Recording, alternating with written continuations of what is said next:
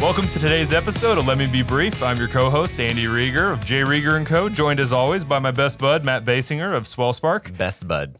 That's right. We're in the Let It Fly Media Studios, and today's episode is brought to you by Emprise Bank.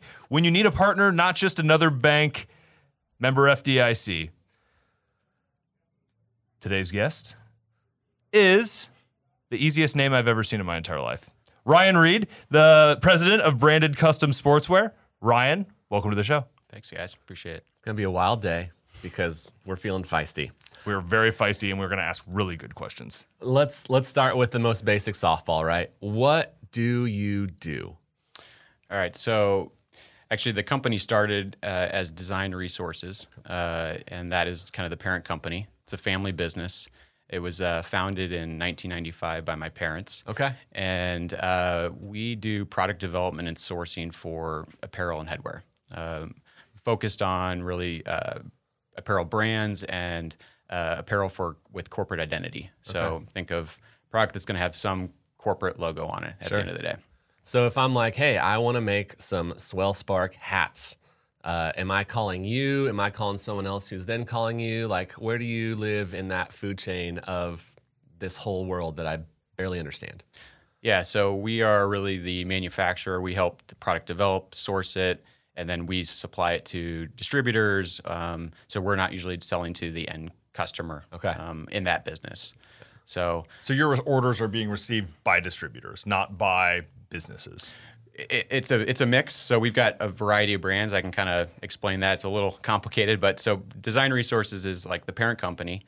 We added a headwear division called Caps Direct in 2002, and we do the same thing that we do for apparel for headwear. And then in 2003, we started a company called Dry Duck, which is workwear and outdoor lifestyle product. Okay. And then in 2009, we started a company called Branded Custom Sportswear, or we call it BCS. And we're an official licensee for Nike for colleges and universities. So essentially, we've got a lot of different companies under one roof doing different things. And I'm mostly focused on the BCS Nike side of the business. Okay, so I'm counting 4 so far, different companies, right? But so you guys are you based here in Kansas City? Do you have multiple offices? How many folks are on staff? Tell us a little bit more about like your company dynamic. Yeah, so we're based in Overland Park. We've got that's our headquarters. We've got about 180 people. Wow. We've got offices in Shanghai and Singapore, and then we've got a distribution center in Edwardsville, Kansas. And so when you're at your Overland Park area, is there also like I'm going to call it a manufacturing plant? Do you guys have that function and capability as well, or is that really done overseas? Yeah, most of our manufacturing is done overseas, and then when if we're decorating product for colleges and universities, we're doing that domestically for the most part at facilities we don't own, but they're around the country. Okay. So as part of that business right there, because that's a really exciting thing that a lot of the listeners will be able to relate to. Nike, let's use Oregon. Everyone knows about Oregon and Nike connection. Yep.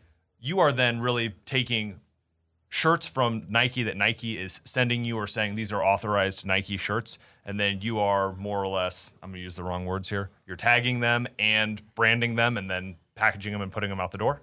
Yeah, pretty much. We actually work directly with Nike-approved factories. We bring the product in, we warehouse, and then we go out and do all kinds of different artwork on it and ship it to retailers, bookstores, you name it. And we do, outside of college and universities, we do other licensed product like Olympic product, military, but everything kind of goes out with a logo on it. Okay.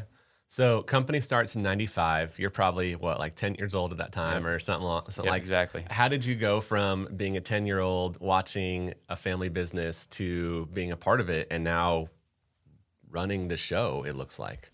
Yeah, so I never imagined being in the family business. I was sitting in a coffee shop in college, and I literally just kind of had this desire to send my dad an email and ask him if I could join. And he emailed me right back and said, yeah, that'd be great. So I came in, I learned the business. I actually spent some time overseas at our factories and just learned the business, and over time kind of grew into it, and I love it. So it's being part of the family business, being in Kansas City, being around sports, it's kind of a perfect world for me. I think family businesses are so fascinating. I have 3 kids, and the thought of passing what I do down to them is like, I don't think that that's actually how we're going to roll this thing, Yeah. Yeah. And we'll find out in time. But When you came on initially, like what were you doing when you were in college or fresh out of college, and how did you kind of grow into the role that you're in now? And was it right out of college, or was there a stop somewhere else in between?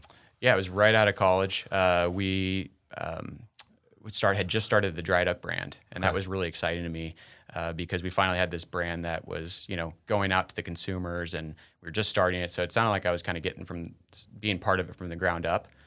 So I kind of joined as a sales team member and hit the road and kind of learned that ropes. And then I was part of kind of the start of our Nike business in 2009 and being able to kind of grow that, which is where I'm at today. So talking about, because the family business element's really a really good sort of direction to talk about a little bit here. What are some of the difficulties, I guess, with being second generation and coming into a family business, either with the dynamic with your own parents, which is a huge dynamic in itself, but also really the employees around you? What sort of was that process like and obviously you started at the bottom and worked your way up, which is huge. But so what were some of the processes you had to go through in order to really gain the trust of your parents saying, yes, Ryan, you are absolutely the person for this job, and the employees saying, we've got the best next generation leader possible? Yeah, so I'm fortunate enough, actually, my dad is still in the business. My mom's involved, and my sister actually recently joined in the last few years. Wow. So I get to work with everyone in the family. But my dad's always had an ability to kind of challenge me enough, push me to do new things and bring me, along the way. And, I think just being able to work alongside him as his mentor, or as he's my mentor, and following in his footsteps, I think that's really allowed me to grow. And he's really always approached business with one kind of thing, is do the right thing. And I think that has been really important for me on any projects I've ever been given, is just as long as you stick to that rule, it usually is going to work out. Mm-hmm. Do you oversee the financial capacity of the company, or is that overseen by someone else?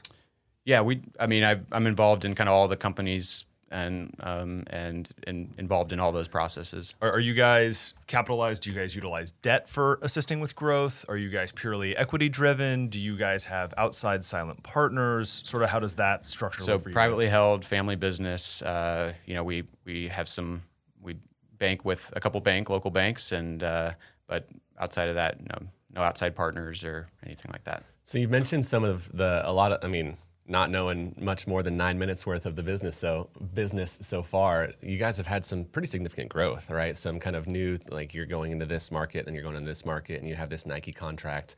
What does the 2021 through 2025 growth look like for you? Like, are you growing a couple really big contracts with like Nike? Do you work with school districts? Do you work with college? Like, where do you go from here?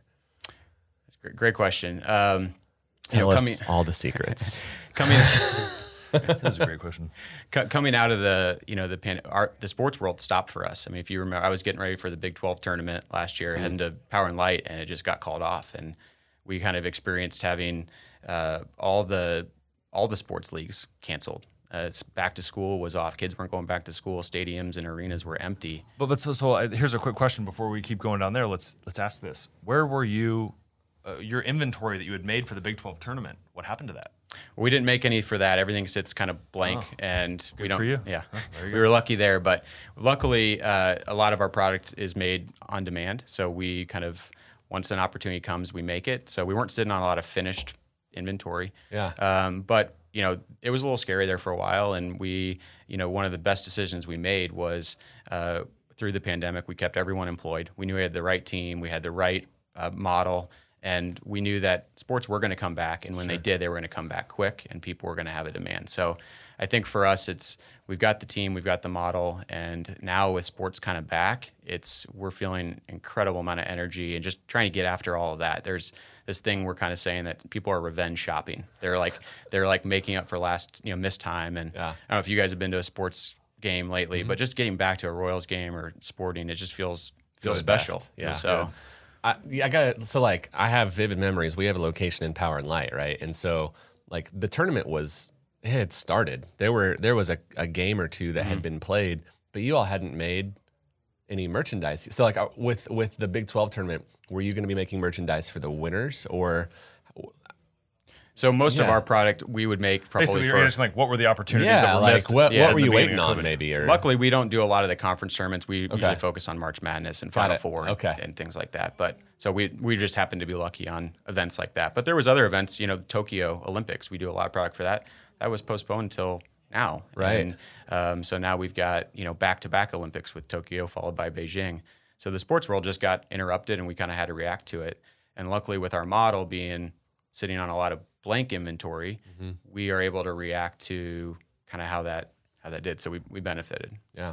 So are you guys actively, now that pandemic is over, revenge shopping is happening, are you all actively growing? You said you have 180, if I remember, folks. Like, do you anticipate that changing over the course of the next couple months or years as you continue to hopefully gain more of a market share? Yeah, we're growing. We're hiring. We have a lot of opportunity ahead of us with kind of across all the companies. Our dry duck business is doing really well, and we've got our direct to consumer kind of strategy. We also supply to a lot of corporate companies. Okay. Our Nike business again just has a lot of opportunity ahead of us with additional licensed businesses we can get after, as well as just the momentum around sports and getting after that. So We're in mid-July of 2021 as we're filming this. What have kind of been some of the hurdles that you've had to face in this more or less economic landscape post-COVID? Raw materials, shipping issues, employment issues. What are sort of the things that you guys are battling that have kind of been different than what you would have traditionally described as the typical business problems, whether that's price fluctuations, whatever that may be? Where are you guys really battling right now? So I would say we're like a lot of companies. There's a lot of port congestion and vessel shortage, getting product from overseas. Fortunately, we had a lot of inventory on the shelf, which is our model. So Sure. we've really benefited from having that. But there's product coming over that we're having to be strategic around and possibly expedite certain products over faster. Yeah. But I would say one of the challenges we had that we've really turned into a positive was just we were successful working remote, but we also felt like with building product, creating it, touching and feeling fabrics, looking at colors, we had to get back. Yeah. And so we are 100% back. And we've seen, just looking across the table from people looking in the eyes, that energy from hallway exchanges has it's been huge. Yeah. And so the last few months, I feel like that's been kind of our secret weapon of kind of getting back and solving problems together. And now that we're kind of all together in the four walls, it's bringing that culture back. It's slowly, because things have changed, and so I think we're trying to get our happy hours, our food trucks, our company meetings. Great place for happy hours, by the way. And you can throw some axes somewhere else. There it is. Or at the same place. As far as the type of folks, probably my last business question is the folks who you are bringing on board right now. Are they designers? Are they what types of roles are you currently or in the queue to start to bring on? Yeah, we hire a lot of merchandisers, so people that are coming from textile merchandising degrees, designers, production artists, graphic designers, sales. Sure. And then account service, serving kind of our customers, depending on the brand that we're with. So Awesome. That's kind of the main businesses that we're hiring for. Awesome. Completely not related to business. I always like to end this way. I'm an experienced guy, right? Andy and I both care deeply about the experience of the companies that we provide. But what is the coolest experience that you have ever had? In business? Yeah, no, in life. Oh. Oh? What if it is in business? It can be in business. That's how we twist this question in It the just future. can't be getting married or having a kid because, and that's the answer you're supposed to say probably, but you just can't use that one. All right. So I would say the coolest experience has just been traveling. Yeah. And I would say part of learning the business, as I think I mentioned earlier, we got to go overseas and live with 3 of our factories for a summer. So I spent time in Hong Kong. It was around when the Olympics were happening in Beijing, and lived on basically right directly at the factory in China, and just traveled all over Asia and learning the business. So it was really special, and I got to see another side of the business that really made me appreciate it. That's awesome. Did you spend time in Singapore as well? I did not know. Okay, go there. Be fun. Well, Ryan, on behalf of Emprise Bank, on behalf of J. Reardon Co. Distillery, Let It Fly Media, Swell Spark, thank you so much for being a part of this, for letting us pick your brain and answer questions. We wish you continued luck and success as you continue to grow here in 2021. And if you want to make us a bunch of free t-shirts, we will gladly take them. Thanks, guys. Appreciate it.